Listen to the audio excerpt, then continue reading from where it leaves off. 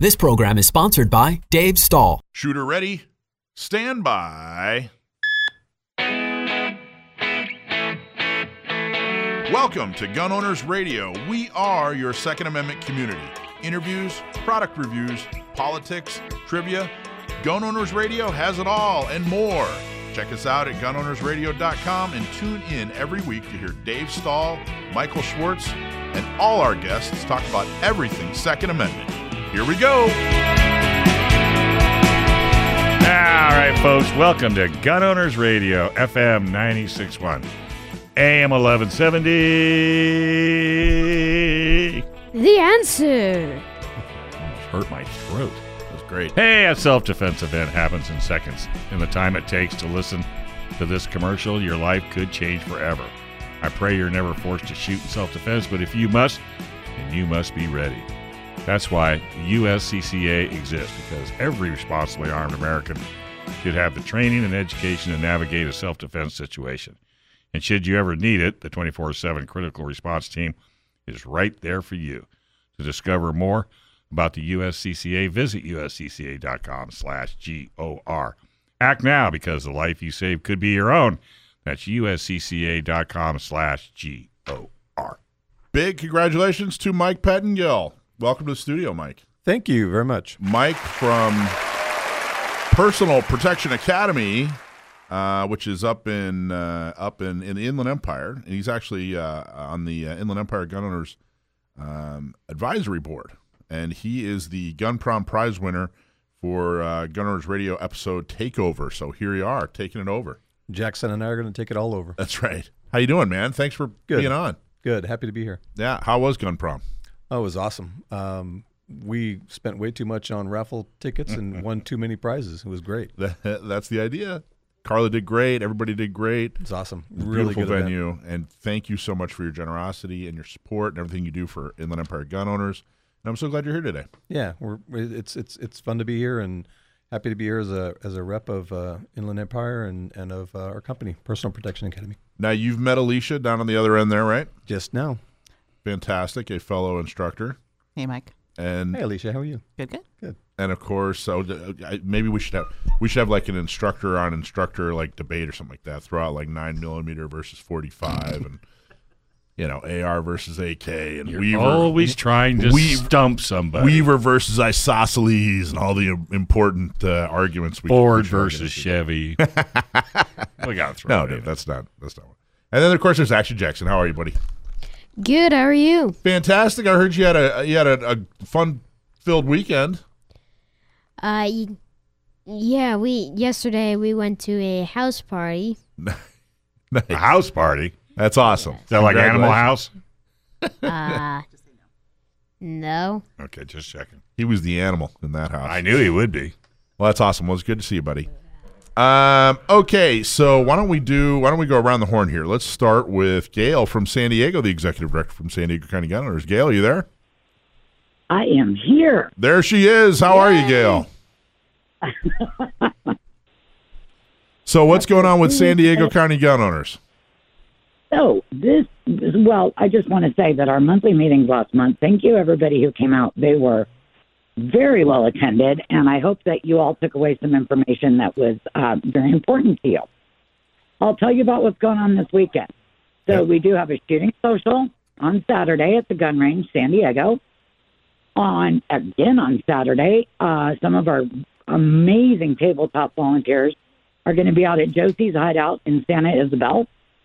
And then some of our other amazing tabletop will be out at Precision Arms in Escondido. Fantastic. So what do we need? We need folks to sign up and volunteer at the tabletops, right? Absolutely. That would be ideal. I know our guys would like the help. All our tabletop leaders are amazing, so you don't have to know what you're doing 100% to volunteer at a tabletop. Yep, we'll train you. All you got to do is go to sdcgo.org/volunteer. Go to our volunteer page, and you can sign up, and we'll train you. You get to go hang out at a gun shop and tell people about the Second Amendment and the organization, and you'll never be alone. We'll always be trained, and it'll always be a good time. Awesome. Anything else? Anything going on, Gail? I think that's it. I think that's it. Okay, fantastic, Gail. Thank you so much. Let's go on to Carla from Inland Empire Gun Owners. I am here. Hi, Carla. How's it going? Good. How's it going? Fantastic. We got Mike Pettingill in the studio here today. Hey, Carla. Awesome. I'm glad he finally cashed in his Takeover Gun Owners Radio certificate that he won at Gun Prom. Mike and his wife, Erin, are great supporters of the Second Amendment and fantastic advisory board members. That's awesome. That's very, very cool. Very nice. So what's going on with Inland Empire? What do you got? Well, we had our first shooting social of the new year on Saturday, which was well attended. Everyone had fun and were safe and learned lots of great techniques. And it was actually pretty even, 3 men, 3 women, so it was good. Our mentors were out there, taking names and showing everybody what to do and how to handle their firearm and transport their firearm safely. And then this week on Wednesday, we have the San Bernardino County CCW at 7 o'clock on Facebook Live and on Zoom. Those links can be found on our website, iegunowners.org. And then we have 2 tabletops coming up on Saturday. The first one will be in Riverside County at Ammo Brothers in Paris, and the other one will be San Bernardino County at Blue Collar Firearms in Colton. And Tricia Kenny, who owns Blue Collar, is also a board member, and she has set up a fantastic deal. If you come out and visit our tabletop at Blue Collar and sign up, you get 10% off any firearm purchase or any ammo purchase. Or if you choose not to get a firearm or ammo, you get 15% off anything else in the store. Wow, that's cool. Trish is the best. At Blue Collar, she's absolutely the best. What a generous offer. Thank you so much, Blue Collar Firearms. Please check them out this Saturday. Check out the tabletop. You guys need volunteers for your tabletops? We usually are pretty good on volunteers. We have probably 10 that rotate in and out, so that's pretty good. But we always like new blood. Come out, see what it's all about. You don't have to work it, just kind of see, because being a volunteer can be pretty intimidating if you don't feel like you know the mission statement well enough. But if you just come out and watch, then it gets easier, and you just start talking about what you're passionate about, and that makes you an effective volunteer for us. Yes, it does. Awesome, Carla. Thank you so much. We're going to move on to Orange County. Hey, Mike, check this out. That's a picture of Heather. She's the executive director for Orange County, okay? That's the picture she sent. And she said, here's what she said. She said, hey, all, I'm at Glen Helen Racetrack. Adam's race. Adam's her guy. And had a late start. Reception's not good. She said she'll try to call in, but she couldn't. Wait, you're not here. I got it. Oh, you got it. I was going to read your whole message. Hi, Heather. Hi. I just found $5 on the ground, too. My day just got even better. Look at that. All kinds of good stuff. All right, well, launch it. Tell us what's going on with Orange County Gun Owners.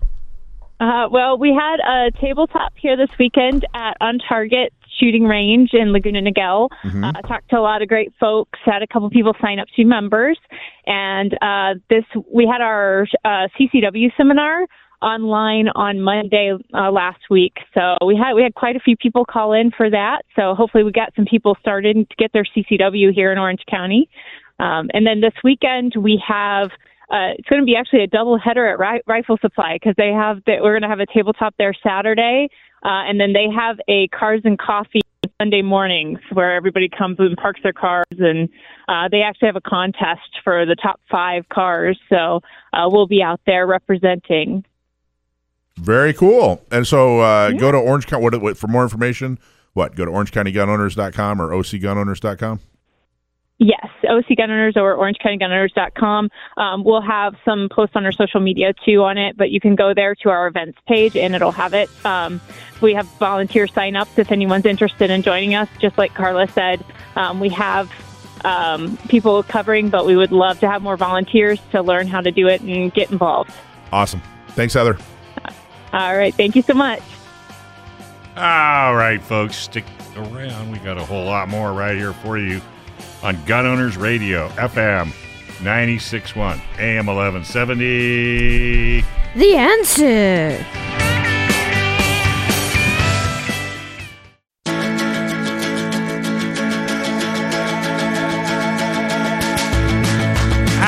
right, folks, welcome back to Gun Owners Radio. FM 96.1, AM 1170. The answer. All right, so Mike from Personal Protection Academy is in studio. Not only is Mike Pettengill a fantastic firearms trainer, he's a board member with Inland Empire Gun Owners, and we really appreciate what he does for the Second Amendment community. More up with Mike next. But first, if you have legal matters that involve firearms, then you need to call California firearms lawyer John Dillon. If you have questions about red flag laws, gun registration, gun transportation, or maybe you just need to know that your guns are California compliant, call our trusted firearms attorney, John Dillon. John Dillon specializes in California gun laws. Call 760-642-7150, or you can visit his website at dillonlawgp.com. All right, Mike Pettengill, we already introduced you, of course, winner of the Gun Owners Radio Takeover. Thank you so much for all that you do. Thank you so much for your generosity. Also, you know what I notice when I'm on Facebook? I think you share Inland Empire Gun Owners stuff more than anybody else in the whole Facebook universe. My daughter says that there's only one class of person that's on social media more than me, and that's 12-year-old girls. So, nice, congratulations. Got to have something to strive for. So, talk about Personal Protection Academy. How did it all get started? What give us the whole story? Yeah, so this is actually my third career. So I worked in politics for 12 years. I worked in the state Senate in Sacramento for 12 years. Then I worked in full-time Christian ministry for 16 years. And now my wife and I, we've been involved in the Second Amendment for a long time, and really had before we were instructors, we had standing offers to any female that wanted to shoot. We take them to the range and shoot, and so hundreds and hundreds of folks over the last couple of decades, and then we started to move towards being full-time instructors before COVID, and then when COVID hit, everyone we knew bought a gun. Mm-hmm. Put it in a box, put the box in their closet, and felt safe.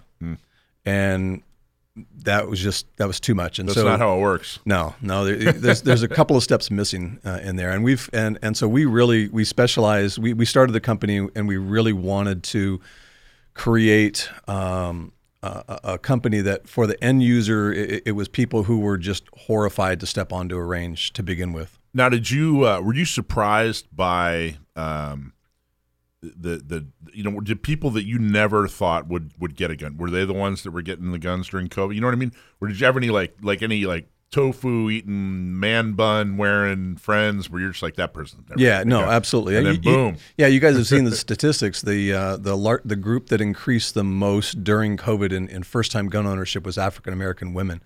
And then a lot of friends who in the Southern California area are Korean Americans, and they felt they had to purchase guns during COVID because they were getting blamed for they're not from China, but they were getting blamed by morons on the street for bringing this to their country, right? Yeah. And so Asian Americans increased in first time gun purchasing as well during that period, and it wasn't the people you'd think that really stepped forward and said, I got to figure out how to do this. I got to protect my family.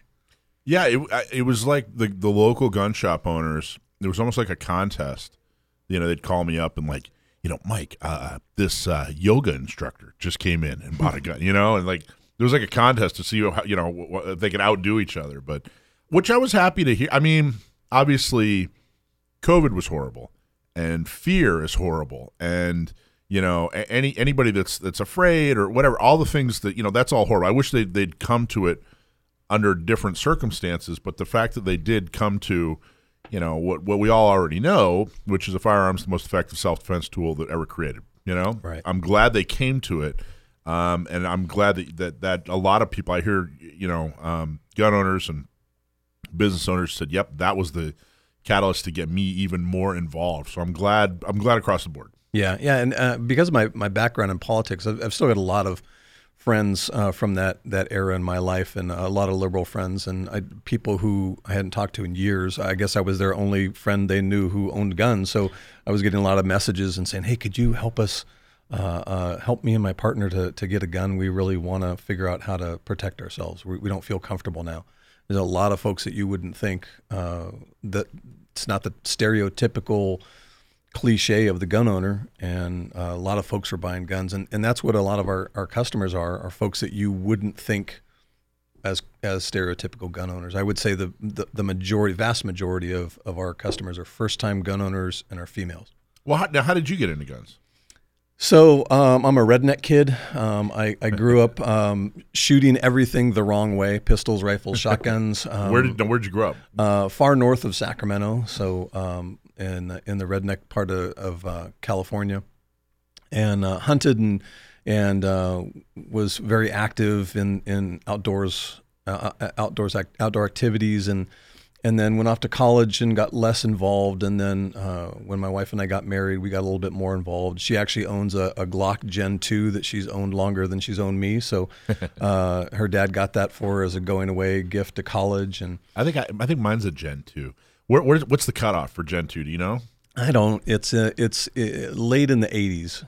Oh, well then, no. Is it? Yeah. Mine was manufactured in 94. You're probably a Gen 3. I guess it's a Gen 3. Okay, yeah. Right. Yeah, so I was all excited. Yeah, well, get a Gen 1. If you get a Gen 1, then because it's got no rail. Mine's got no rail. It's got no rail. Right. Mine was. They didn't. I don't know when did they start putting rails on guns? Late 90s, at least. It's easy to figure out if you look at the grip, look at the frame, and then with the way they did the stimpling and the finger grips and everything. That's easy way to tell. Yeah.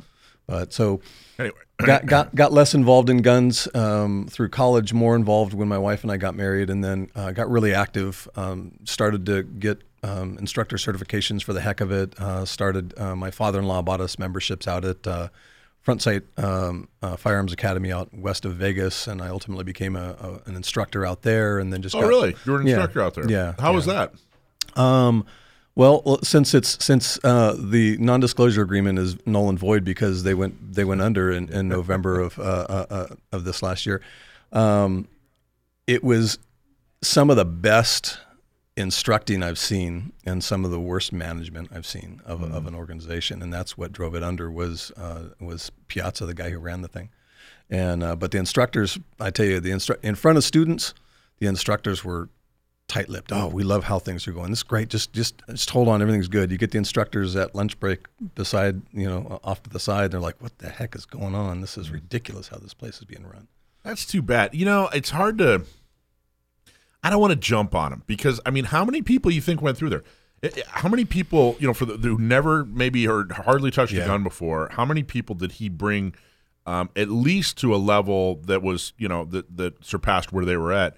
Because he was doing a good thing. Yeah. They were running 20 to 25,000 people a year in their heyday through there. Yeah. And they introduced a lot of people to self defense, and which is great. Yeah, you can knock some of their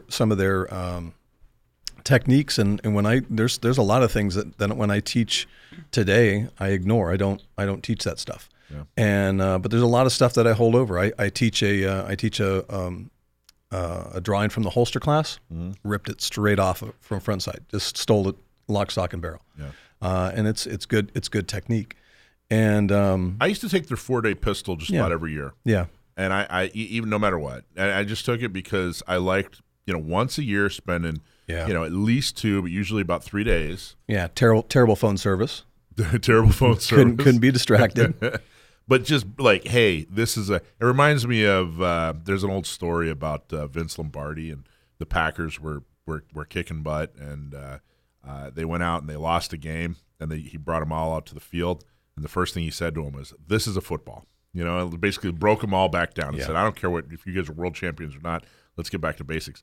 That's what front sight was for me. Yeah. Look, this is a gun. This is how you hold it, and it prevented me from getting sloppy, somewhat, or at least help me a little bit. I never was a fanboy of front sight, but I liked it for what it was. It introduced you to fundamentals, to new techniques. Yeah, it really focused on the fundamentals. The safety was really strong. which is what a lot of what Alicia and I are doing is no, don't point your gun there. No, don't put your hand there. That's not. Yeah.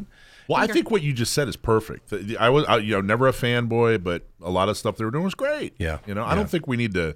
Put them up on a pedestal. It's too high, but I don't think we need to trash them either. It is what it is. Doesn't make any difference. They're gone. Yeah, they're gone. Well, somebody. So do you know what? Can you tell us? Prairie Fire. So to start with, I mean, it was the poor man's gun sight, and everything comes from Jeff Cooper. It doesn't. You can dog the techniques of Jeff Cooper and gun sight and all that, but everything you call modern pistol today originates from there and just tweaks from that, right? And then front sight when it went under, it was when they went through bankruptcy.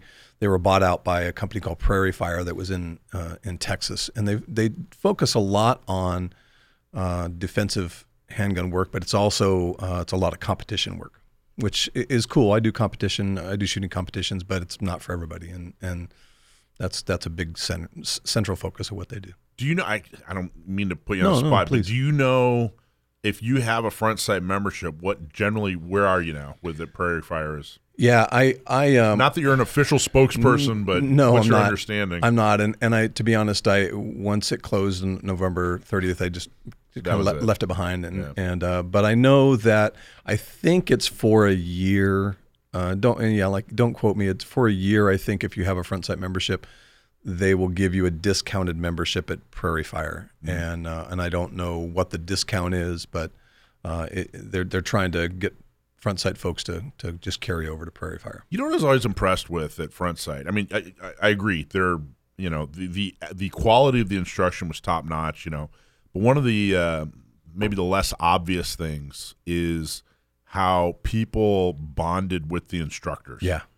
I mean, they just loved the instructors. There'd be a small group of people in each class that were going out for drinks and dinner and hanging out, and and you'd request that instructor time and time again.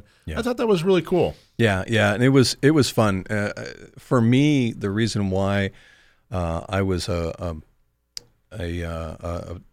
part-time instructor at Front Sight was on Dr. Piazza's dime. I would get to work a line with 40 students. Yeah, and I got to meet people who had specific problems I still have not come across as a private instructor. Folks that had paralysis and just fear and just great folks. Meet a lot of neat people there. All right, we're going to come back and talk more right here on Gun Owners Radio, FM 96.1, AM 1170. The Answer.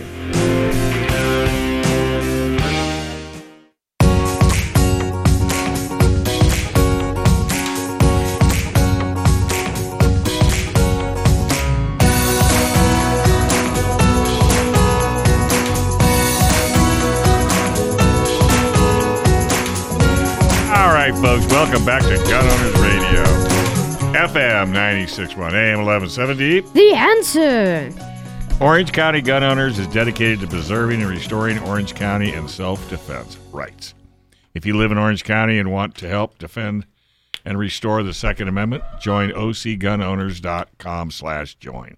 Orange County Gun Owners is the Do Something organization to restore and defend Second Amendment. Volunteer at a shooting social as a gun shop, tabletop, and help pro-gun locals officials get elected.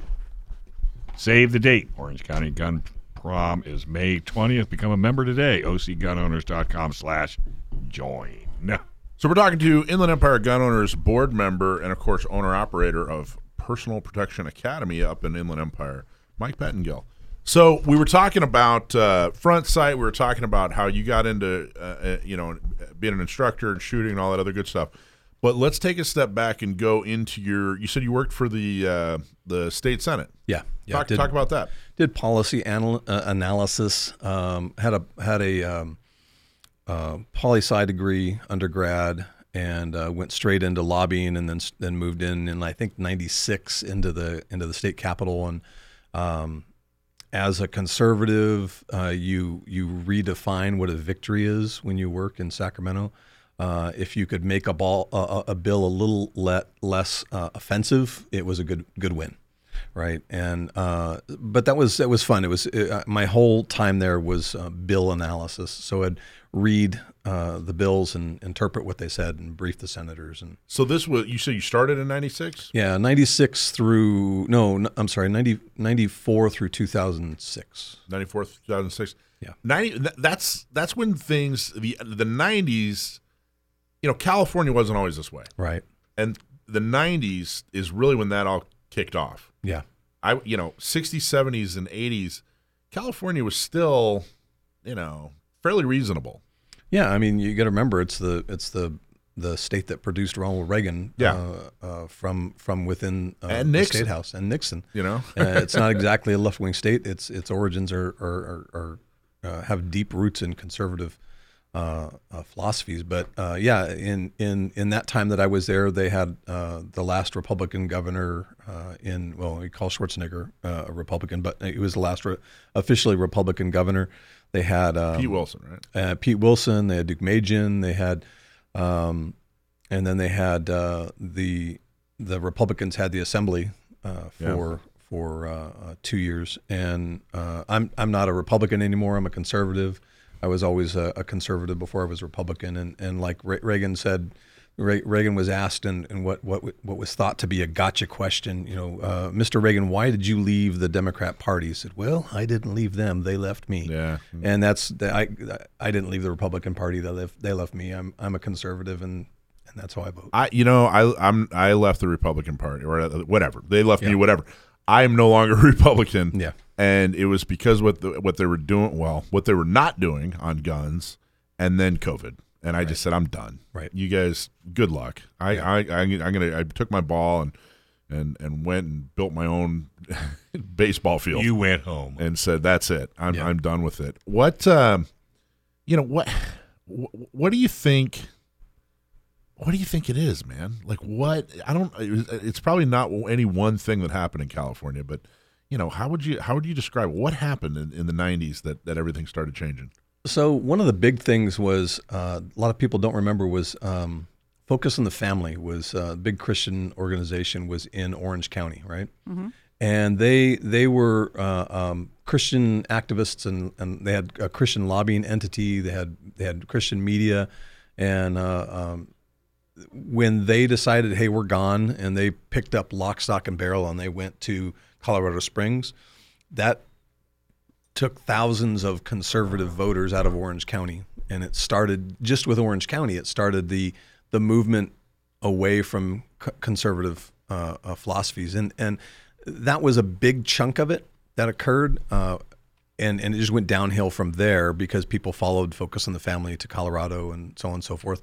But what occurred was the liberals really started to do media and vocabulary better than the Republicans do. There's the cliche, you've got the evil party and the stupid party, and the liberals started to really manipulate the culture through media and through rebranding of language.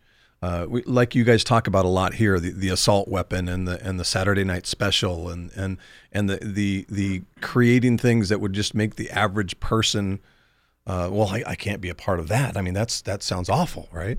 And they became masters of the English language, and the dumb party didn't. Republicans have always had a problem with messaging. Yeah, no, absolutely. And I don't. Say what you will about Trump, but that's what he was getting right.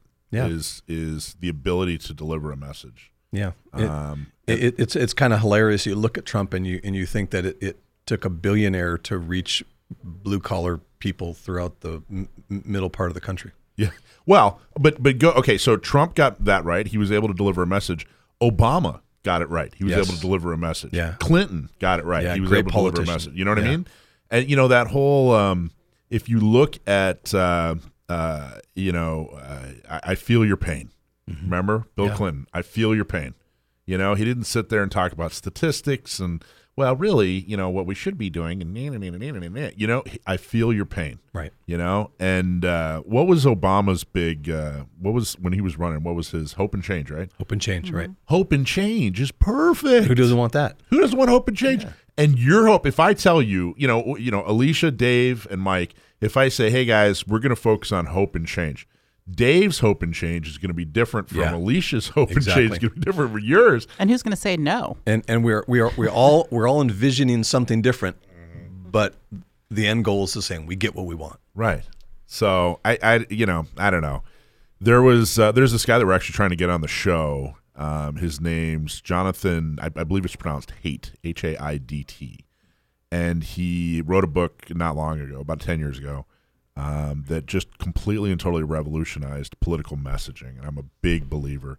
And he talks about how there's 6 moral foundations that people base their political opinions on, and they're things like liberty, right, and things like sanctity. Like if you say, "Hey, it's the Constitution," oh well, okay, well that's an argument on sanctity. Like we have to do it because it's in the Constitution, that sort of thing. Authority, but there are 2. And he found out that out of these 6, the right generally kind of values all 6 of them, kind of relates to and values all 6 of them equally. But the left really only value 2, and that's caring and fairness. Right. And if you think about that, I'm sure in your experience, right, that's, that emotion, that I feel your pain, that hope and change, right. It's all about caring and fairness. We know we care about people. It's not fair that they have to work hard or whatever, right? And you redefine what caring and caring and hope is. That if you don't support just common sense gun control, you don't care, right? Yeah. And well, the average person I care. I want to, I want things to be good, and it's so easy to have the right message and get past what you want. Well, it is, and then we make the mistake of saying it's in the Constitution, it's a God-given right. Oh, okay, well, that's authority, that's sanctity. They don't really value that.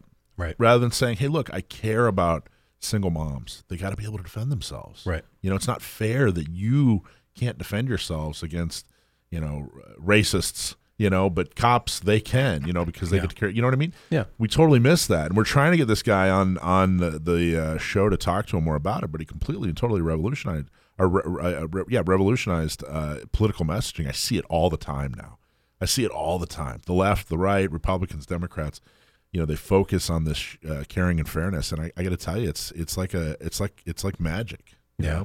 And you can only do it once if you don't stand behind what you promise. Well, that's a fact. No, you just redefine what victory is each time. Right. So it used to be, and you guys have talked about this before. It used to be the Saturday night specials, and it's the assault weapon, assault rifle. Now it's the assault weapon, and you say, "Well, I'm in favor of an assault weapon ban," but then you look at it, and it's every gun you could possibly want to own. Yeah, it's everything. Right. It's just gun. Yeah. Doesn't matter assault or not or whatever. Yeah. It's just gun now. And they don't call themselves. They're not gun control organizations anymore. They've eliminated that. They've tested that out. The people don't want control. They're gun safety. Yeah, they're all about gun safety. I had it was Petrolino, John Petrolino, who's just an awesome guy. I love him to death. And he and I were talking about it, and he was like, "Yeah, they call themselves gun safety. Okay, great. Well, where do I take your gun safety class? Yeah, where are you guys teaching gun safety? Because I actually teach gun safety. He wrote a whole book on gun safety, so." Yeah. Where's their their gun safety education? But ours is take away all your guns. That's what that's our idea of gun safety. So what was the best part about Sacramento? You were up there for 12 years? Yeah. So worked in politics for at some level for 20 years in the state capitol for 12 years. And like I said, it was you redefined victory differently to be a conservative in that kind of environment. But if you could take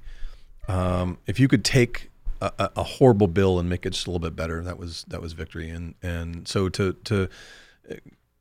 the gun control movement was really getting its teeth right as I was there, and to be able to tweak it a little bit and make it less offensive was good. What did you enjoy, though? Was there, when you look back at those 12 years, was there something where you're just like, man, I'm so proud of this. This is so great. Or was there a senator you have a lot of respect for? Or yeah, I actually worked for Inland Empire senators while I was there. As Ray Haynes and Dennis Hollingsworth were the guys that I worked with.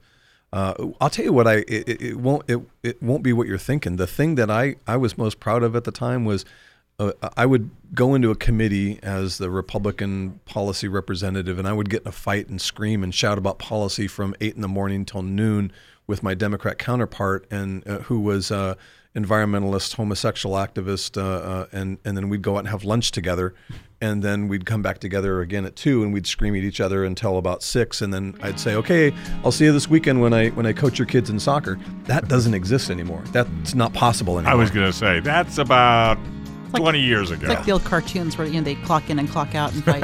Yeah. Sam and George? Yeah. All right, let's take a quick break. You're listening to Gun Owners Radio, FM 96.1, AM 1170. The Answer.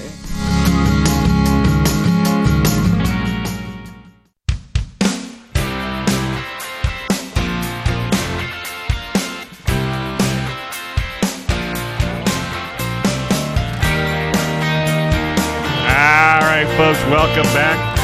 You are listening to Gun Owners Radio, FM 96.1, AM 1170. The Answer. Hey, did you know we have a world-class flight training school here in San Diego? Pilots can fly almost every day. We're close to the ocean, as well as the desert, mountains, and SDFTI instructors can help you learn to navigate around the international border and military bases. That's why San Diego is one of the best places to learn how to fly in the world.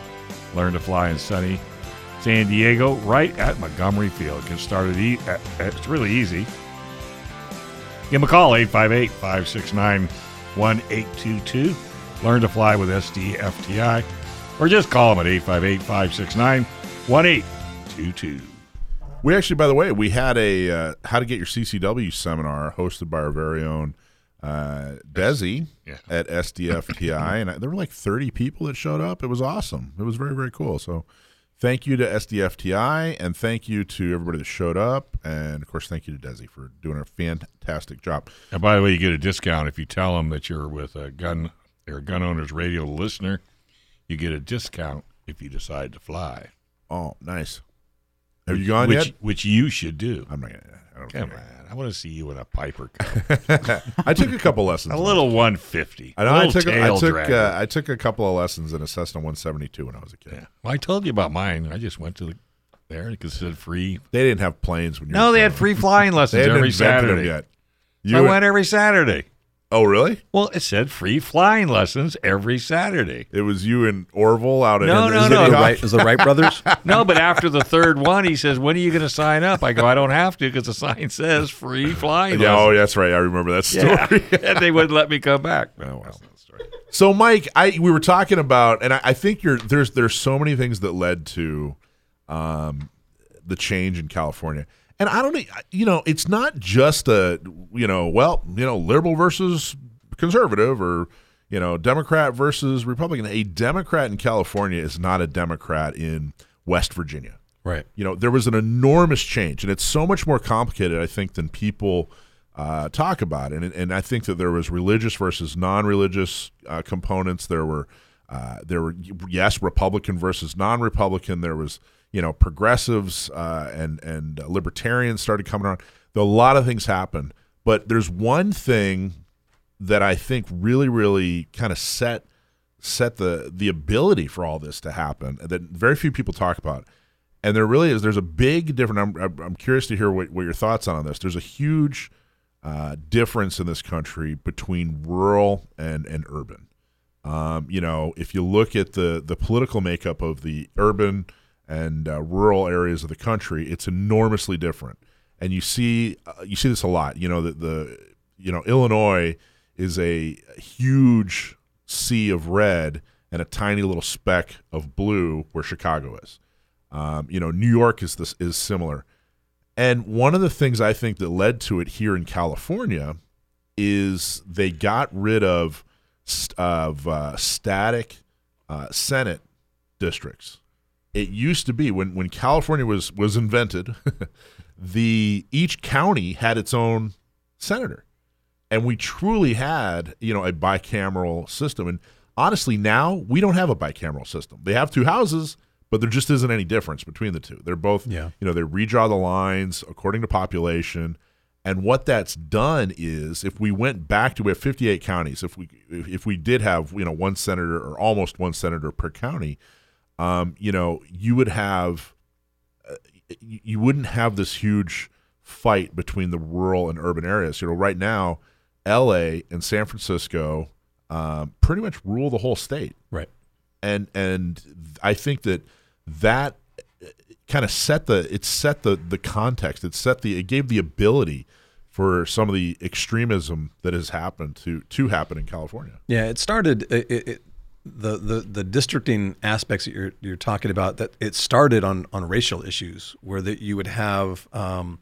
See if I can describe this with my words, so it's better radio than it is a class discussion.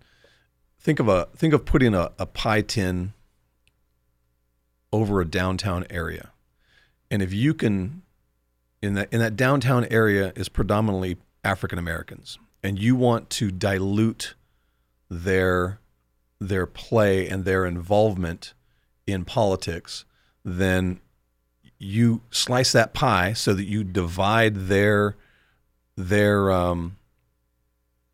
power amongst the 5 or 6 different districts. That's why that kind of thing started, as grotesque as it is, right?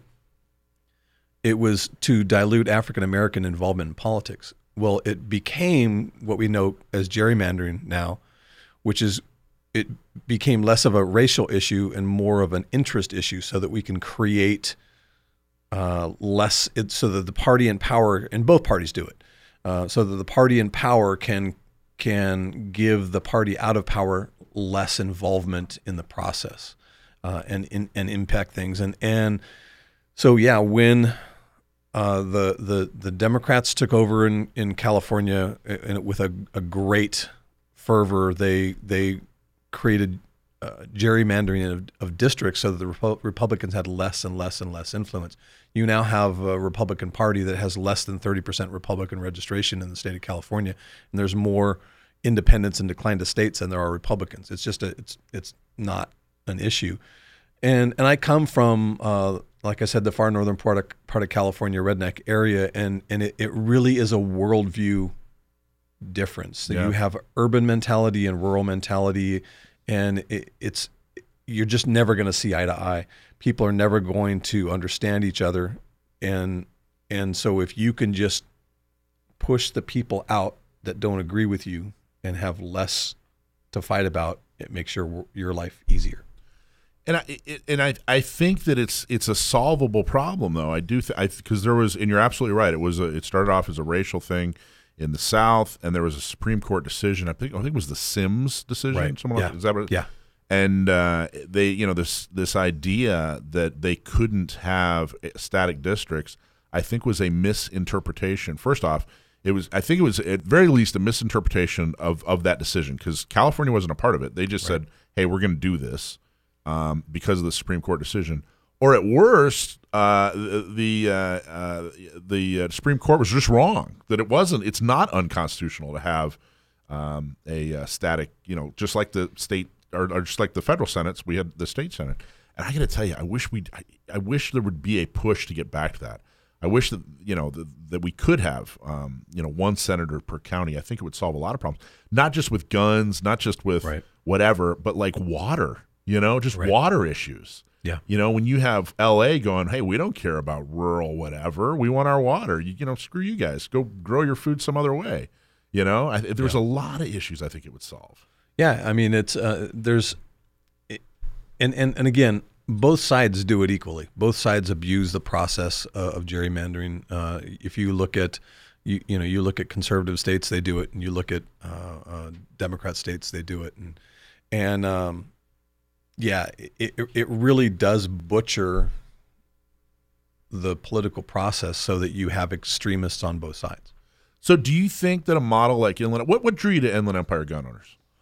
So one of the things that I do when I teach my classes is I start off by telling people you have to get involved. If you own a gun, you have to get involved at the state, at the local, and at the federal level. And so when I teach my classes, I'll hand out packets that have Inland Empire gun owners literature in it, and have Second Amendment Foundation literature in it, and has California Rifle and Pistol Association literature in it, so that people can get involved. And so what drew my wife and I to Inland Empire gun owners was just the ability to, at the local level, have an impact on preserving our Second Amendment rights in politics, and not just, but yes, politics, absolutely, but having a voice with our neighbors and being able to, the people around us that maybe are on the fence on the issue of Second Amendment, and trying to be able to influence them and impact their views of gun ownership. That's awesome. How long have you been on the board now? Not long, about a year now. Nice. Cool. Yeah. Well, I can't tell you how much we appreciate all the hard work. I think Carla's doing a fantastic job. Yeah, they're doing great. And what do you think? I mean, do you think this is the way? Do you think that we need to get back to good old fashioned roll up your sleeves, or do you think California's a lost cause? Nothing's ever going to get better, and nothing's going to work. You have to fight. You have to fight. If I was standing across the ring from Mike Tyson, I'd say you still have to fight. You still got to throw your punches. I don't think it gets. I don't think it becomes more liberty oriented and less government oriented in my lifetime. Well, it's almost like, it's fighting this fight, the Second Amendment, especially in a place like California.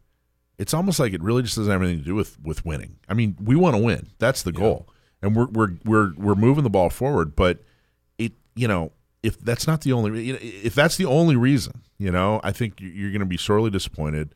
You're going to fight for the wrong reasons. You're not going to last long. You fight this fight because it's the right thing to do. It's the right fight to fight. Yeah, and it's true. But what you guys talk about week in and week out is that at the federal level, at the state level, in D.C. and in Sacramento, it matters. Yeah. But how much more have you seen recently our Second Amendment rights be chipped away at the city and the county level more and more and more? Yeah. And I think with San Diego gun owners and Orange County gun owners and Inland Empire gun owners, the aspect of focusing on water boards and school boards and park boards and city councils and county board of supervisors, more and more and more, those are the folks that are limiting what we can and can't do as gun owning Americans. Yep. So how soon will we be a threat? We already are. We already are. We're impacting the system now. Right. That's my point exactly. Yeah. And there's nothing they can do about it. Because Mike will get him with a mic drop. All right, this is Gun Owners Radio. We're going to take a small break right here on FM 96.1, AM 1170. The Answer.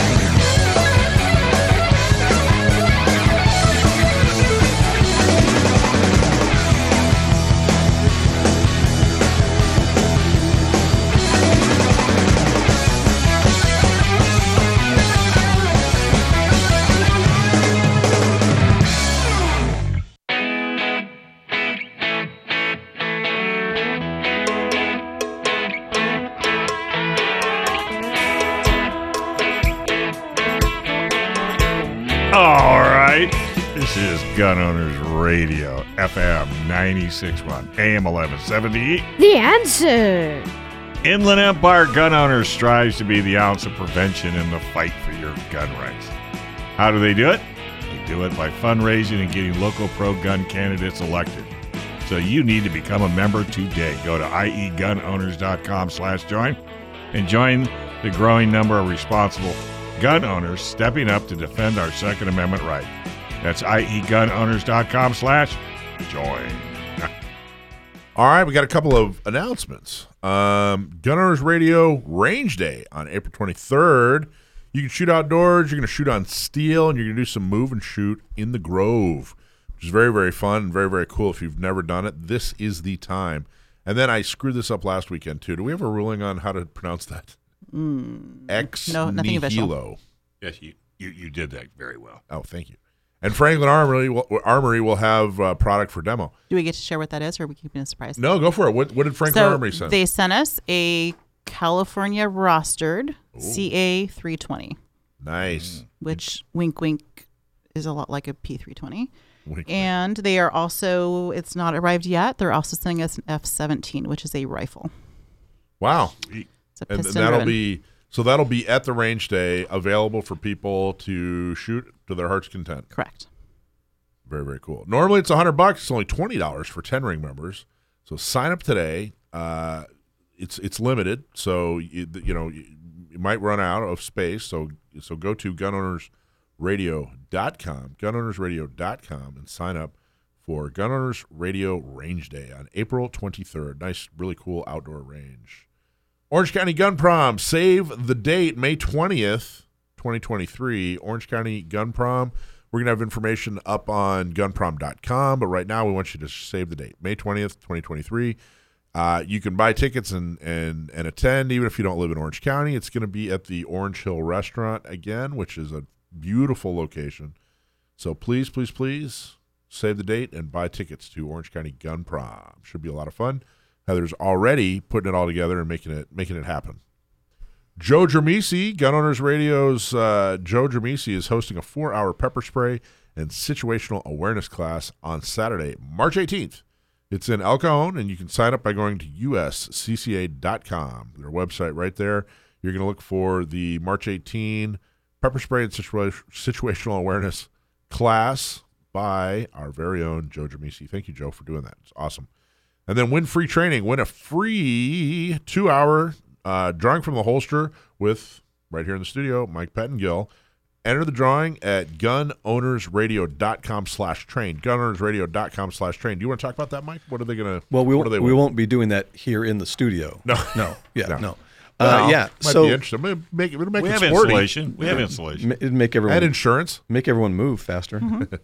We're basically what I tell folks all the time is if someone says, "Oh, hey, I hear you're a firearms instructor."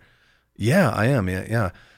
I've got my CCW. I'm like, great. My first question is, when's the last time you drew a live weapon from your holster? A what? What is that? Something I have to do? So you anticipate that the first time you'll do that is when your life depends on it. That's not the right time. Yeah, no. So that's something that I talk to a lot of people about all the time. And I don't care if you take it from me or you take it from somebody else. You've got to learn to draw that weapon from your purse, from your MRS, from your appendix, from your strong side, wherever you carry is great. But you've got to learn that the magic in drawing from a holster is that special trigger finger and what you do with it and how you keep it out of the way and keep it off the trigger until you're pointed in. But yeah, in this class, it's we move slow. We start with dry weapons and everything goes real slow. And then once you can do it safe, then we put a round in it and have you draw real slow for the first time, and then put a round on target. And after a couple hours, people are usually able to. You're not looking at a lot of 1.25 draws, but people are able to safely get a loaded firearm out of their drawers. What's the secret? What's the secret to a fast draw? To a fast draw is I know where you're going with this. Is the secret to a fast draw is to perfect the basics. Is to be really, really good at the basics.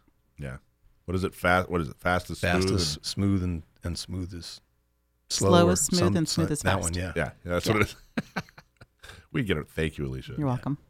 Now, how long did you live in a county where you get a CCW years ago, or have things changed recently? So long ago, growing up, it was Sutter County, and then it was Sacramento County, and those were all no-goes at the time.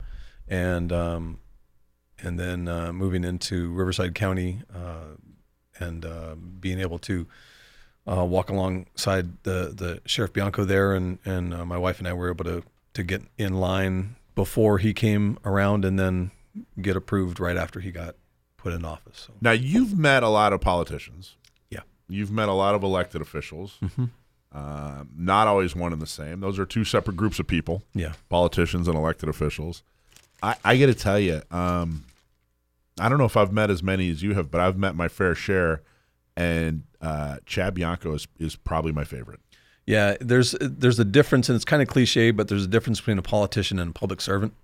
It's someone that really doesn't care about the next office. That's not what they're looking for, and they're not looking for if they can get their book deal or if they can,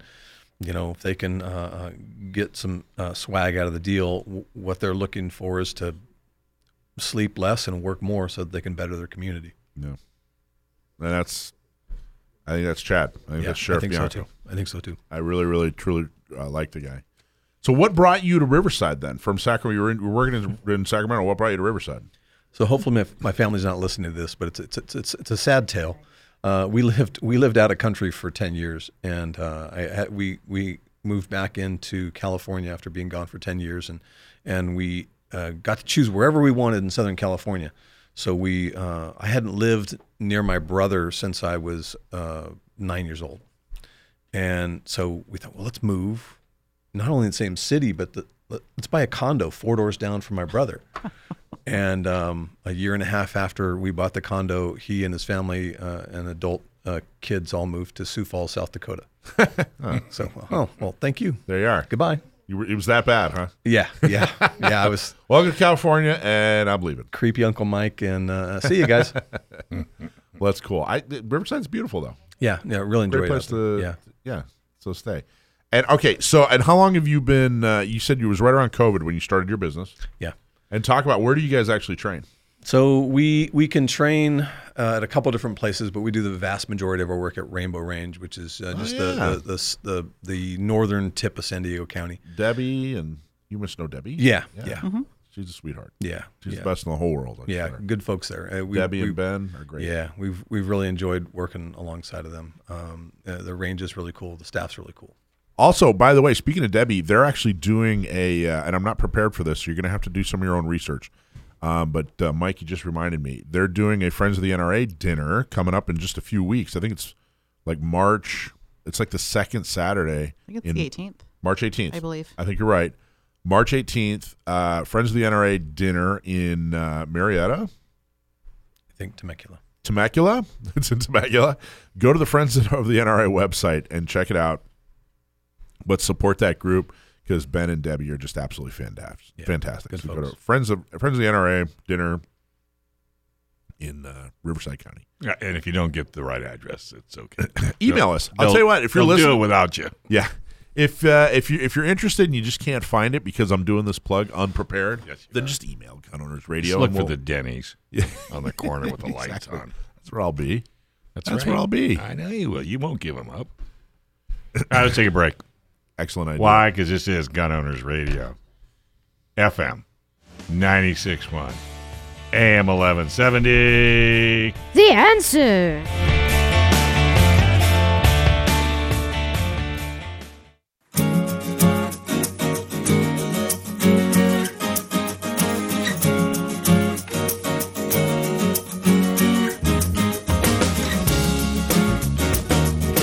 All right, folks, this is Gun Owners Radio. FM 96.1. AM 1170. The answer. Hey, a lot of companies are really unhappy with their websites. Looks old, out of date, it's not getting customers. Well, Sage Tree's got it and gets it. Since 2005, Sage Tree has been helping companies with websites that look great, work great, and get leads. Stop being frustrated by your website and get one that you're proud to share. Contact Sage Tree today to get a website that makes the phone ring. Getting started is easy. Just call 866-728-9100. That's 866-728-9100 and get your website fixed today. What happy intro music that was. I thought so. I was topping my show. I saw that. I know. It was very cool. So we're talking to Mike Pettengill from, of course, Personal Protection Academy. He's the owner and head instructor. And how many instructors do you have? Including me and my wife, 2. Excellent. How did your wife get into shooting? Long before me. So we were both in the Army. I never once qualified as an expert in the M16. She never didn't qualify as an expert in the M16, and she likes to remind me of that periodically. Sounds about right. Yeah, and Probably has a T-shirt. Yeah, yeah. And so when I met my future father-in-law about 32 years ago, literally it was just like this. Mike, it's so good to meet you. We've heard a lot about you. Do you like guns? do you want to come see my gun collection? Son. And you knew. That's when that's when I you knew. were on the fence until. Yeah. Yes, I am selling my '89 Chevy van. Not for you to worry. And what did you do for the Army? My wife was pretty cool. She was in a Patriot battalion, so she was the missile anti-missile, and she was in West Germany when there was an East and West Germany, and mine was a little less cool. It was operating room technician. The doctor would say scalpel, I hand him a scalpel, that kind of stuff. Wow, so that's interesting. How did you go that direction? So I graduated from college with a political science degree in a year that California passed an initiative, it would be 92, to limit the amount spent on elected officials by 40%, which meant 40% of their staff was going to leave. So I'm like, well, that was a bad time to get that degree. So I went to the Army for a couple of years. Wow. Yeah. But I mean, how did you pick that? Do they call them MOSs? Is that what yeah. How did you pick that? They probably picked it for him. No, did they get picked for you? No. I wanted something that was in the medical field. What did you go in as? I went in as an E4. Had a bachelor's degree, right. Went in as an E4, and I wanted something to give me practical medical skills that you could use when you get back out. Yeah, right. So, operating room technician, and you had to be a medic to be an operating room technician. I drove an M88 tank retriever. Do you do that today? I've been looking. I have yet to see a job. Kind of. Kind of. What are you driving out there today? What is that, a Volkswagen or something? A Volkswagen. That's the same thing. I know. But it was the darndest thing, Then just put a turret on it. You'll be fine. I know. There you go. Halfway there. Well, that's really awesome. So what kind of training should owners, when they get their CCW, what kind of training should they get?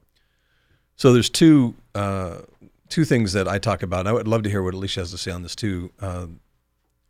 One of the first things I tell people all the time is holster training. We talked about that already. And another one that we talked about tangentially is Joe Dramisi's class on situational awareness. And whether it's NRA's got Refuse to be a Victim, and there's a bunch of other courses out there that have curriculums or instructors that have written their own, but situational awareness, just kind of knowing what to look for and knowing what to avoid, right? I think a lot of people go get their CCW and they think they're going to be a cop, or they think they're going to be Batman. And when I tell them the story of my wife asked me, she said, honey, can I ask you a question that as a man may not make you very happy? I'm like, well, number one, that's not how you start a conversation. But yeah, go ahead. She said, so when we were younger, you were always the guy that would chase after the shoplifter, or you would go after the hit and run guy, or you would stand between a man who's smacking around a woman. We don't do that anymore. We don't get in the middle of stuff. You steer me around stuff when I don't see stuff. Why is that? And I said, because that guy's smacking that woman around. I really, as a father of a daughter and a husband of 30 years, I'd really like to give that guy peace of my mind. But if we enter into that with firearms on our hips and he turns on us, I may be taking someone's husband, someone's son, someone's dad away from them, and that's not my role. And I think a lot of people get into, let's just go ahead and say it, a lot of guys get into the CCW life as I'm going to become Batman. And I actually had a guy walk out of my class and at break and said, hey, I can't come back. And I said, oh, did I offend you? He said, no, you woke me up. He said, I had a CCW in another state for 20 years and I thought I was Batman. and you've convinced me that that's not what I should be doing. And you have to learn discernment. So yeah, I never thought of it that way. Mm-hmm. I thought I was everyone's hero, and that's the fact that I need to avoid this more. I need to avoid conflict more than I used to. Is something I never thought about, and I'm horrified at myself. And so situational awareness is a big part. That's interesting. Alicia, what do you think? Well, I agree with everything he's saying. You have to learn. Just because you have this tool on your person doesn't mean that every solution needs to come from that tool. And that's sometimes a hard thing for people to grasp. I think it's like a one-size-fits-all solution to every problem. And you have to learn discernment. You have to learn de-escalation. You have to learn you don't have to get involved in. You don't have to take every invitation that you receive. You don't have to accept and show up and be there. And in addition to everything that Mike said, another training thing that I feel is critically important is just the whole concept and idea of defensive shooting. Defensive shooting training is different than marksmanship. I don't know how Mike feels, but I feel it's important to start with the foundation of marksmanship. You learn what that gun feels like in your hand. You know what it feels like when it's level. You know what it feels like when your grip is solid. And you take that platform and then you push it further and you push yourself to learn defensive shooting. Yeah, I talk to people all the time. I say, okay, we're going to start with marksmanship because that's the basics. And then we're going to take you into defensive shooting. What's the difference? It's a gun. It makes right. It goes bang and things come out. And it's a completely different mindset. And I think the last one I would put on this list is something that my wife is doing right now as we speak. Is we have a tactical medicine class, and if you're learning to put holes in people, you should learn to patch holes in people too. That the concept of carrying around tourniquets and having chest seals at your disposal and quick clot and that kind of thing. If you're going to be living a lifestyle that involves firearms, you also need to know how to plug those holes too. And if not for them, for you. Yeah, absolutely. You're it's a cliche, but it's true. You're so much more likely to need a tourniquet in your life than you are a firearm. Yep. Well, and you were talking about getting involved, and somebody, jumping in between people or whatever, chasing down a purse snatcher or whatever. Just in the last 20, definitely in the last 30 years, the world has changed. Yeah. It's changed as far as, attorneys, and it's changed as far as just how aggressive people have gotten. The street response, yeah. Yeah. I mean, I think that it was the idea that, hey, man, cool off, everything, whatever. Like that being able to work 20 years ago and that being able to work today are two completely different things. Yeah. I mean, domestic, squabbles were always dangerous, and, people would always escalate things. But these days, it just seems like the percentage of situations that get escalated to ungodly heights is through the roof. People will shoot you or stab you for looking at them the wrong way. For nothing. It's again, it's cliche, but it's so true. You just got to avoid. You got to know what eye contact is appropriate and what's not. Or even if they perceive it, and if you didn't actually do it. Right. Their perception. Yeah. 10 years I had to use pepper spray, and I've told that story. I'm not going to tell the whole story again, but I had to use pepper spray. Ahead. No, I'm not going to tell the story. But I was talking so I pepper sprayed. There were 6 people. I pepper sprayed 3 of them, and one of them was 17. We found out later. And the reason I found out later is I got a call from juvenile court. Somebody was assigned to that person's case, and I'm like, well, what's going to happen to this guy? They basically called and said, look, did he damage anything? We part of the process that we're putting him through is he has to pay for any damages or whatever. So I made him buy me a new bottle of pepper spray, Mike. I was like, yeah, it was like, that's good. Yeah, it was like $16. I want, so I got to check. But during the discussion with this person, with this employee of the court, I was like, well, what's going to happen? They're like, well, basically nothing. And I'm going, this was pretty bad, And she's just like, yeah, I hear you, just kind of. And I was like, all right. And I took time out of my day and I lectured this lady and I said, I'm betting that this file is not anywhere near the worst on your desk. But I'm also betting that 30 years ago, this would have been the absolute worst file on your desk.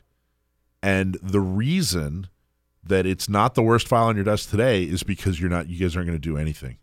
This guy's basically, he's raising his hand and saying, hey, I'm an enormous problem. You know, you need to take extreme steps. Society, I do not fit in society. And you guys are ignoring all of that, you know, and that change over the last 20, 30 years, I think that everybody wants to be a hero and everybody wants to be helpful, but man, there are fewer and fewer situations where I think that's sane. I think you're absolutely right. Yeah, and pepper spray is another good option. We talk about all the time that if you've got to hammer everything that looks like a nail, and having that secondary or that maybe primary option of pepper spray, learning to de-escalate, learning to use your big boy words, and being able to get out of a situation. Yes, sir, you're right. I am less of a man than you, and you probably could get my wife. Have a good day.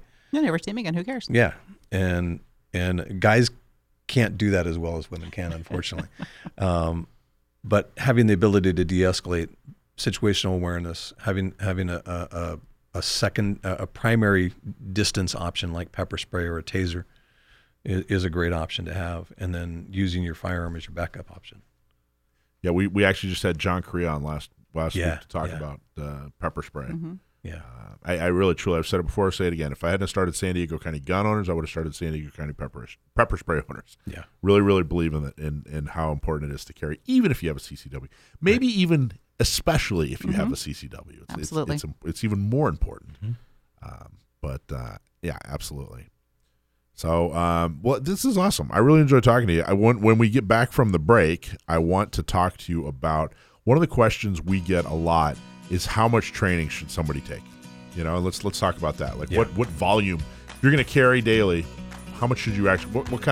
What's the minimum requirement as far as classes and time in? Great, but first we're going to take a quick break. Is why it's Gun Owners Radio, FM 96.1, AM 1170. The answer.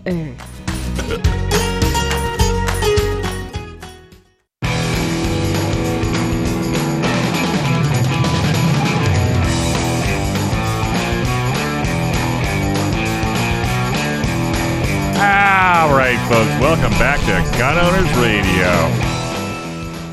FM, what are you doing, Twisty? There we go. There we go. Gun Owners Radio, FM 96.1, AM 1170. The answer. Hey, is there a better tool that empowers a woman to defend against an attacker that's 1,000 pounds bigger? Nope. Well, that's why it's so important for women to learn how to defend themselves with the most effective self-defense tool ever invented. Ever. And I mean ever. For women, led by Women That Not Me program is designed to help with training, purchasing a gun, and getting a concealed carry permit. And guess what? It's free. Sign up, go to notmesd.org. The program is also available in Orange County and Inland Empire.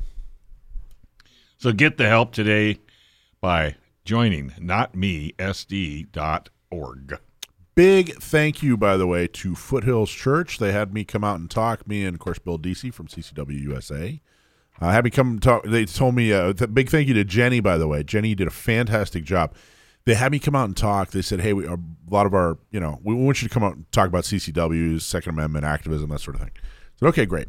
So went there, and her name's Jenny, and she introed, and she gave one of the most passionate, statistic-filled Second Amendment talks. I was going, oh my gosh, I don't even want to I'm just going to go home. This great lady's great. Anyway, they did such a good job, and so I got about 5 minutes into my talk, and I'm thinking I'm talking to people that are kind of maybe new to the subject, So I finally said, how many people here are gun owners? Everybody's hand. Okay, I'm literally preaching to the choir. Yeah. So, so I changed the speech a little bit. And we really got into more of the meat and potatoes of it. But man, Foothills Church, you guys were awesome. Thank you all so very much. Phil Ortiz, who's also a city council member for El Cajon, and Gary Kendrick, city councilman for El Cajon as well. Both of you guys were there. Appreciate you guys arranging all that. Very, very cool. Hey, before we get any further, Action Jackson, I think you have a very special question for our guest, don't you? Yes, I do. All right, what is it? What's your favorite gun? Good question. That is a good question. Yeah. So, little background action. I am a fanboy. I have not missed a Gun Owners Radio episode in 3+ years. Oh, wow. And I'm an Action Jackson fan. And so I've had dreams about answering this question for you. Well, it's to both you and the call-in guests, so you got your dream come true. Oh, yeah, I do. So the answer is whatever the closest gun is, but that's a cop-out. I'm not going to stop there. Yeah. My daily carry is a SIG P365 XL with a red dot on top. When I'm shooting competition, which I know you're a big fan of, I just started getting into the pistol caliber carbines and built myself an arrow that I use for that. I enjoy that. And then when I'm hunting, my 6.5 Creedmoor. Ooh. Yeah. Nice. What do you think, Jackson? Tell them what your favorite gun is. Yeah. My SIG P320 chambered in 9mm. That's a gun, my brother. Yeah. Yep. He's awesome. knocking them down, too. Huh? When are you going to the range next, Jackson? Hopefully tomorrow. Hopefully tomorrow. Awesome. You going with a coach? Alicia. She gonna you guys are gonna teach each other? You're pointing at her? This coach. That Alicia. Oh, This will make sense. you guys are gonna teach each other a couple of moves? Yeah, Jackson's going to teach me a few things. Nice. That's Let's awesome. hope so. Yeah, because she could use the training, huh? Yes. Good. I like that. All right, Mike Pettengill from Personal Protection Academy, and of course, Inland Empire Gun Owner board member as well. So, question that comes up a lot: if you're going to carry, you go get your CCW. You know, they make you take that 8-hour course. It's not enough. It's not enough. The course is just not enough. So it's more of test than it is education anyway. It's law. But you go and you take that 8 hours. Now you have your CCW. Now you have your gun. You got your belt. You got your holster. You know, you're doing your thing. You carry for the next 30 years. How much? What's minimum? What's a rule of thumb, or what are your thoughts on training as far as per year, every 2 years, etc.? So what I tell my students is that you have a new responsibility that's a higher level responsibility than the average guy walking around on the street, and you got to take that serious. And if you're going to carry something on your hip, in your purse, in your fanny pack, that can take someone's life, or defend yours or your family members, you got to be more responsible. What I tell my students is that you need to be shooting a box a month minimum. You need to go to the range. You have to have something to work on. Don't just put holes in paper. You have something to work on, minimum box a month, and that you should be taking a class from someone once a quarter minimum. And I tell my students, Alicia's got the same thing. You got students that, Alicia, I don't want to train with anybody else. It's just you. I just want to train from you. When I have those students, I say, you know what, I'm not going to let you sign up for another class till you take a class from somebody else. Absolutely. Because I'm not the answer. And you need to put all the tools in your toolbox, and you need to figure out what tools are going to work best for you. And so, yeah, I tell folks, I don't care. I'm not trying to make money off of you. I'll give you a name of a great instructor to go to. If you think I'm trying to take money from you, you need to take a class a quarter minimum, learn new skills, get new abilities into your tool chest, so that you're more proficient at what you've chosen to be your lifestyle. Do you have any stories about? Do you have any students, or have you had to defend yourself? So I've never drawn my weapon. I've never seen anybody shot. Really happy with that. Don't ever want to have that be the case. I'll tell you my story that I love it. And Alicia, get ready to cry, Alicia. This is So I like to take students from. I'm kind of horrified of guns. They kind of scare me, but I think we need to go down that road and get them through safety, through basic stance and grip and sight alignment and sight picture. Then Mike, I think maybe I want to buy a gun, and I think let's figure that out. And then I put 8 guns out. We let them fire those guns, and we're also an FFL, and so then selling them their first gun, and then getting them down the road, get some more training, get a little bit more proficient, and then get them to their CCW, and then keep going from there. So here's the tearjerker, Alicia. So I tell all my students, dry fire, dry fire, dry fire, dry fire. How often should I dry fire, Mike? 10 minutes a day. How often do you dry fire, Mike? Not that. But do 10 minutes a day. Okay, all right, good. So I had a guy, took him from first steps all the way to he's getting to a CCW. Private lessons, the whole thing. And he signed up for the CCW class, and he was showing up for his qualification.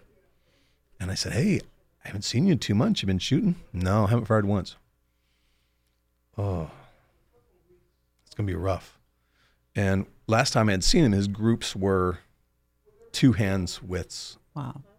And then when he shot the qual at 15 yards, it was a fist.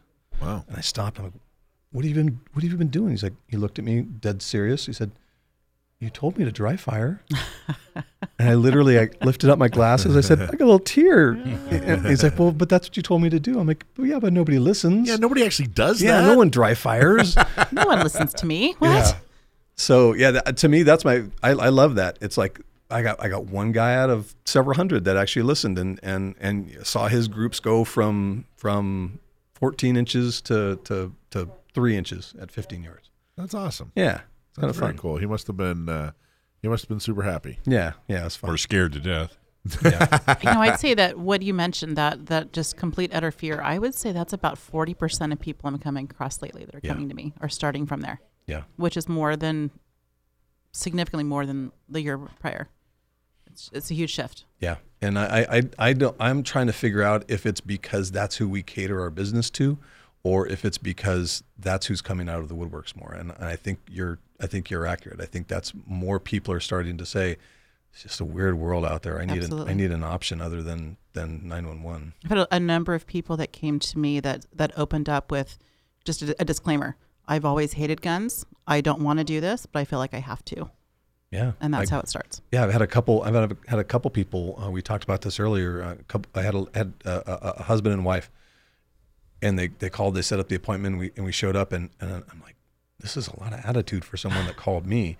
And about 20, 30 minutes in, she said, I just want you to know I hate guns. And I'm like, well, you're at the right place. I said, this is how you get up. Well, I don't think anyone should own a gun, but my husband's insisting on it, and we used to be anti-gun advocates, and wow. And like, good. And second lesson, she had flipped on her head herself, and she had gotten herself there, and she's like, you're not all like I thought you were. I thought you guys were all something else, but the fact that you told me a gun may not be a good option for me the first time you said that, I'm like, this is the guy I want to learn from. Yeah. And you just you can't, John Rambo can't teach everyone, right? Right. Or anyone, but and that would be a long lesson. Yeah. From John Rambo. Yeah.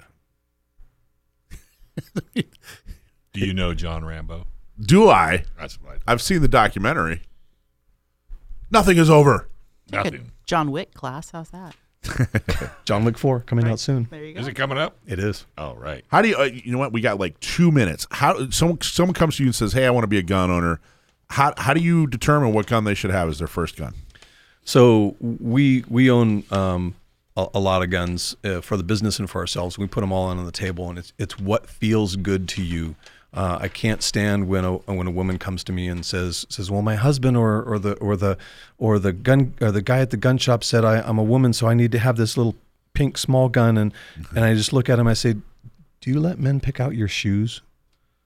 Well, no. Why? Why on God's earth would you let a man pick out your gun? You need to figure out what's best for you. But I don't have any knowledge. I want people to put a gun in their hand, and I want them to fire it. You're not going to buy a car without a test drive. That's right. You might be surprised there, I have to say. Let's take a quick break and come back with our favorite segment, Sam the Gunman, right here on Gun Owners Radio, FM 96.1. AM 1170. The Answer.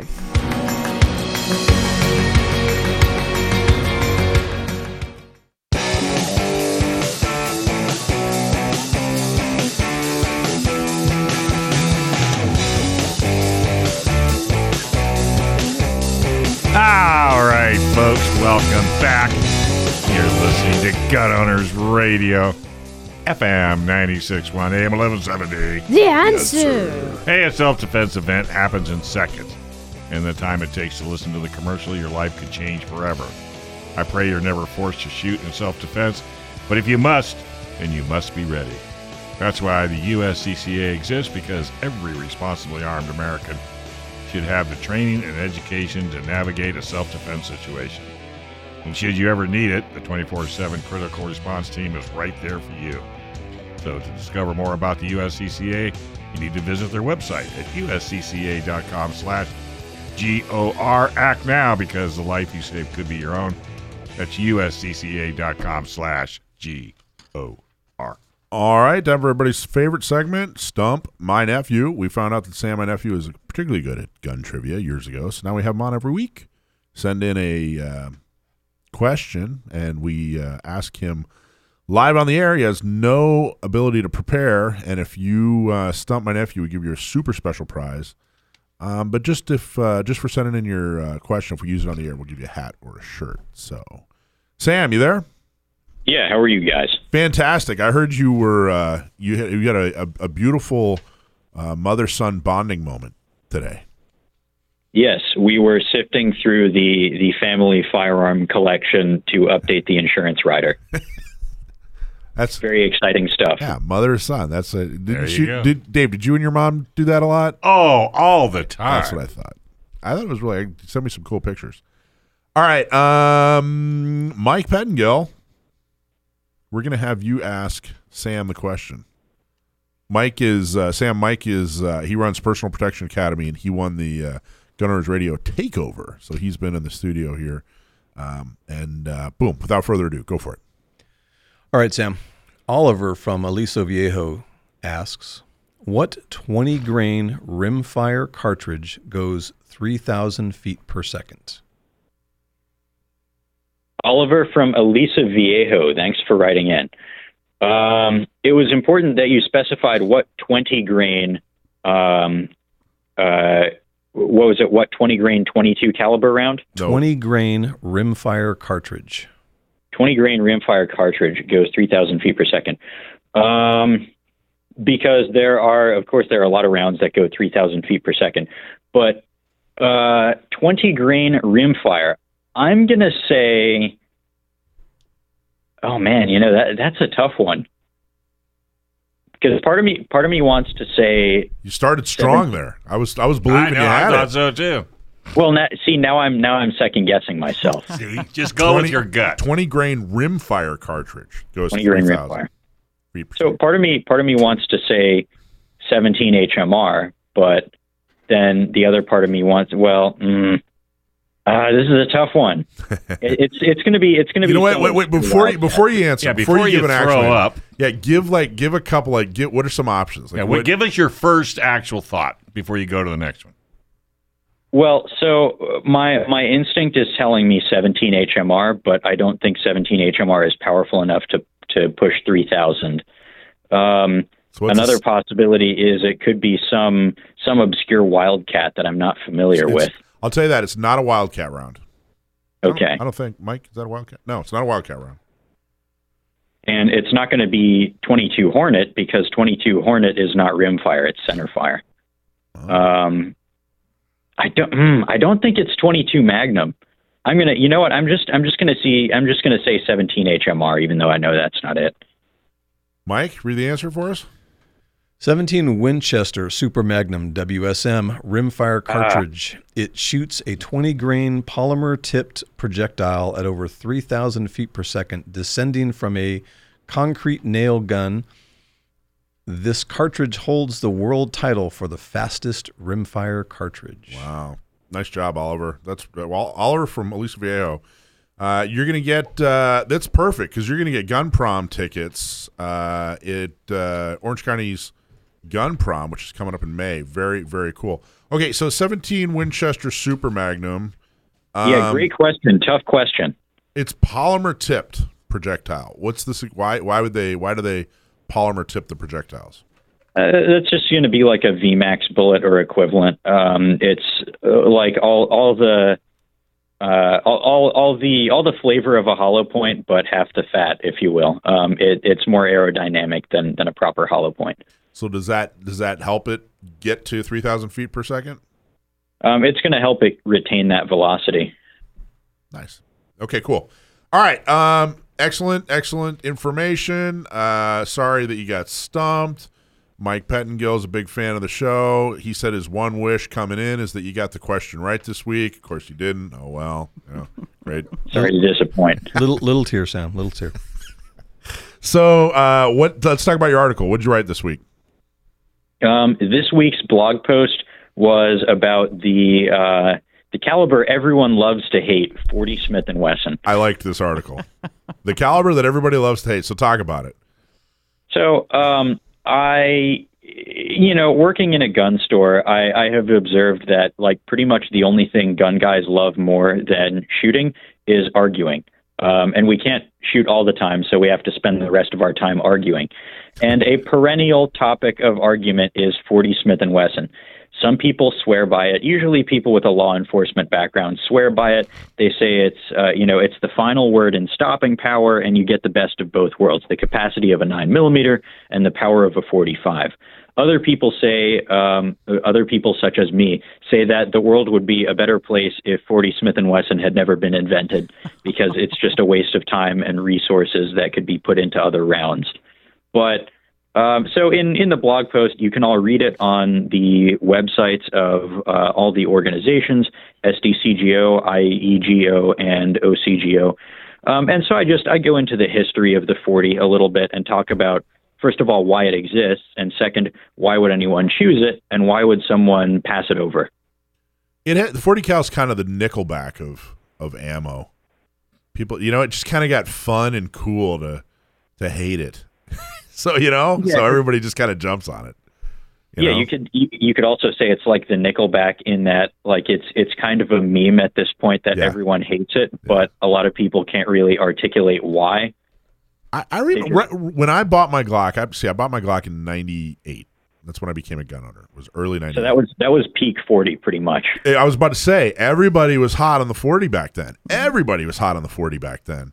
And it was they were kind of, I'll be honest with you, they were kind of snooty about it too. Oh, I got a 40. You just went with your 9mm. Well, So part of me doesn't feel bad for them at all. But my understanding is, and I can't remember if you included this in the article, but part of the death of the 40 was Afghanistan. Afghanistan and then Iraq. They were sending federal law enforcement over to, overseas, in Afghanistan. So they're basically on a military base, and the military wasn't using 40. They were using 9, and the federal law enforcement was using 40. But now they're out in the middle of the desert, and they don't have rounds, so they all kind of switched over to 9mm. That's my understanding. Is that how accurate was that? So I didn't mention that in the article. In the blog post. Excuse me. It's not an article; it's a blog post. But I really focus more on the domestic law enforcement and civilian side of it. But one of the really cool things about 40 that I actually didn't mention, that maybe I should have, is that if you're interested in a 40, like let's say you have a big supply of ammo or something. Or just for whatever reason you want something in 40 Smith & Wesson, you can pick up one of the guns really cheap because all these law enforcement agencies surplused them out, and a lot of people who had 40s got rid of them and moved to 9mm because the ammo is cheaper. So you could, I don't know how it is in California, but on this side of the country, you can get a Smith & Wesson M&P in 40 for like $300, pretty much used. And the ammo, there's a lot of law enforcement guys out there from agencies that used to issue 40 who are sitting on thousands and thousands of rounds and don't have anything to do with it. That's what holds up my bed. Yeah. Mike, you a fan of the 40? Yeah, I've got a couple. I like them. What do you got? What's your main What's 40? your favorite gun? Well, we Old answered English? that. No, that's a whole different kind of 40. I got a Glock and a Shield that are chambered in 40. Oh, nice. Yeah. Hey, you like them in particular? Or? Yeah, I mean it's the happy medium between the arguments of the stopping power and the magazine capacity. We as a community make mountains out of molehills. Yeah, I mean it's just ridiculous. It's a fine shooting firearm. Like I said, I really truly I just thought of that here while you were talking, but they are kind of they're the Nickelback of ammo. You know, it just kind of got cool and fun to make fun of them, and but yeah, they're fine. They're awesome. Yeah, and I don't think there's any subgroup in the U.S. that argues about dumb stuff more than gun owners. Yeah, truthful. Maybe I think we rival only Star Trek fans. Car guys. At least I don't know. Maybe their cars. What do they argue about? What's a big argument in the car world? Theirs is better than yours. Well, I mean, really. Look how much you gloat about that Jeep. I love my Jeep. I know. The only guy I know that has a tow truck following him everywhere he goes. All right. We're going to end on that note. I think we should. Jerk. Jerk. Mr. Jerk to you. Hey, folks, subscribe to our show and give us a 5-star review. You can find us on Apple Podcasts, Google Podcasts, YouTube, and Spotify. And please support all our great sponsors: San Diego County Gun Owners, Orange County Gun Owners, Inland Empire Gun Owners, the Dillon Law Group, Sage Street, San Diego Flight Training International, U.S. Concealed Carry. Remember, you can see us on all of the YouTubes. In fact, you can see the top of Action Jackson's head for a whole 2 hours. Hey, he's got a great patch. And a big, big thanks to Alicia Curtin, Michael Schwartz, Sam the Gunman, Action Jackson, and our mixologist in the box, Brendan Thomas. Hey, don't go anywhere. Bob Siegel's in the house. Got a great story lined up for you. Don't forget to tune in and join San Diego County Gun Owners, Inland Empire Gun Owners, Orange County Gun Owners, because we can't win unless we all fight together. Yeah, and check out www.the-ppa.com. Mike Pettengill from Personal Protection Academy. Thanks for being in the studio today, man. That was awesome. Thanks, guys.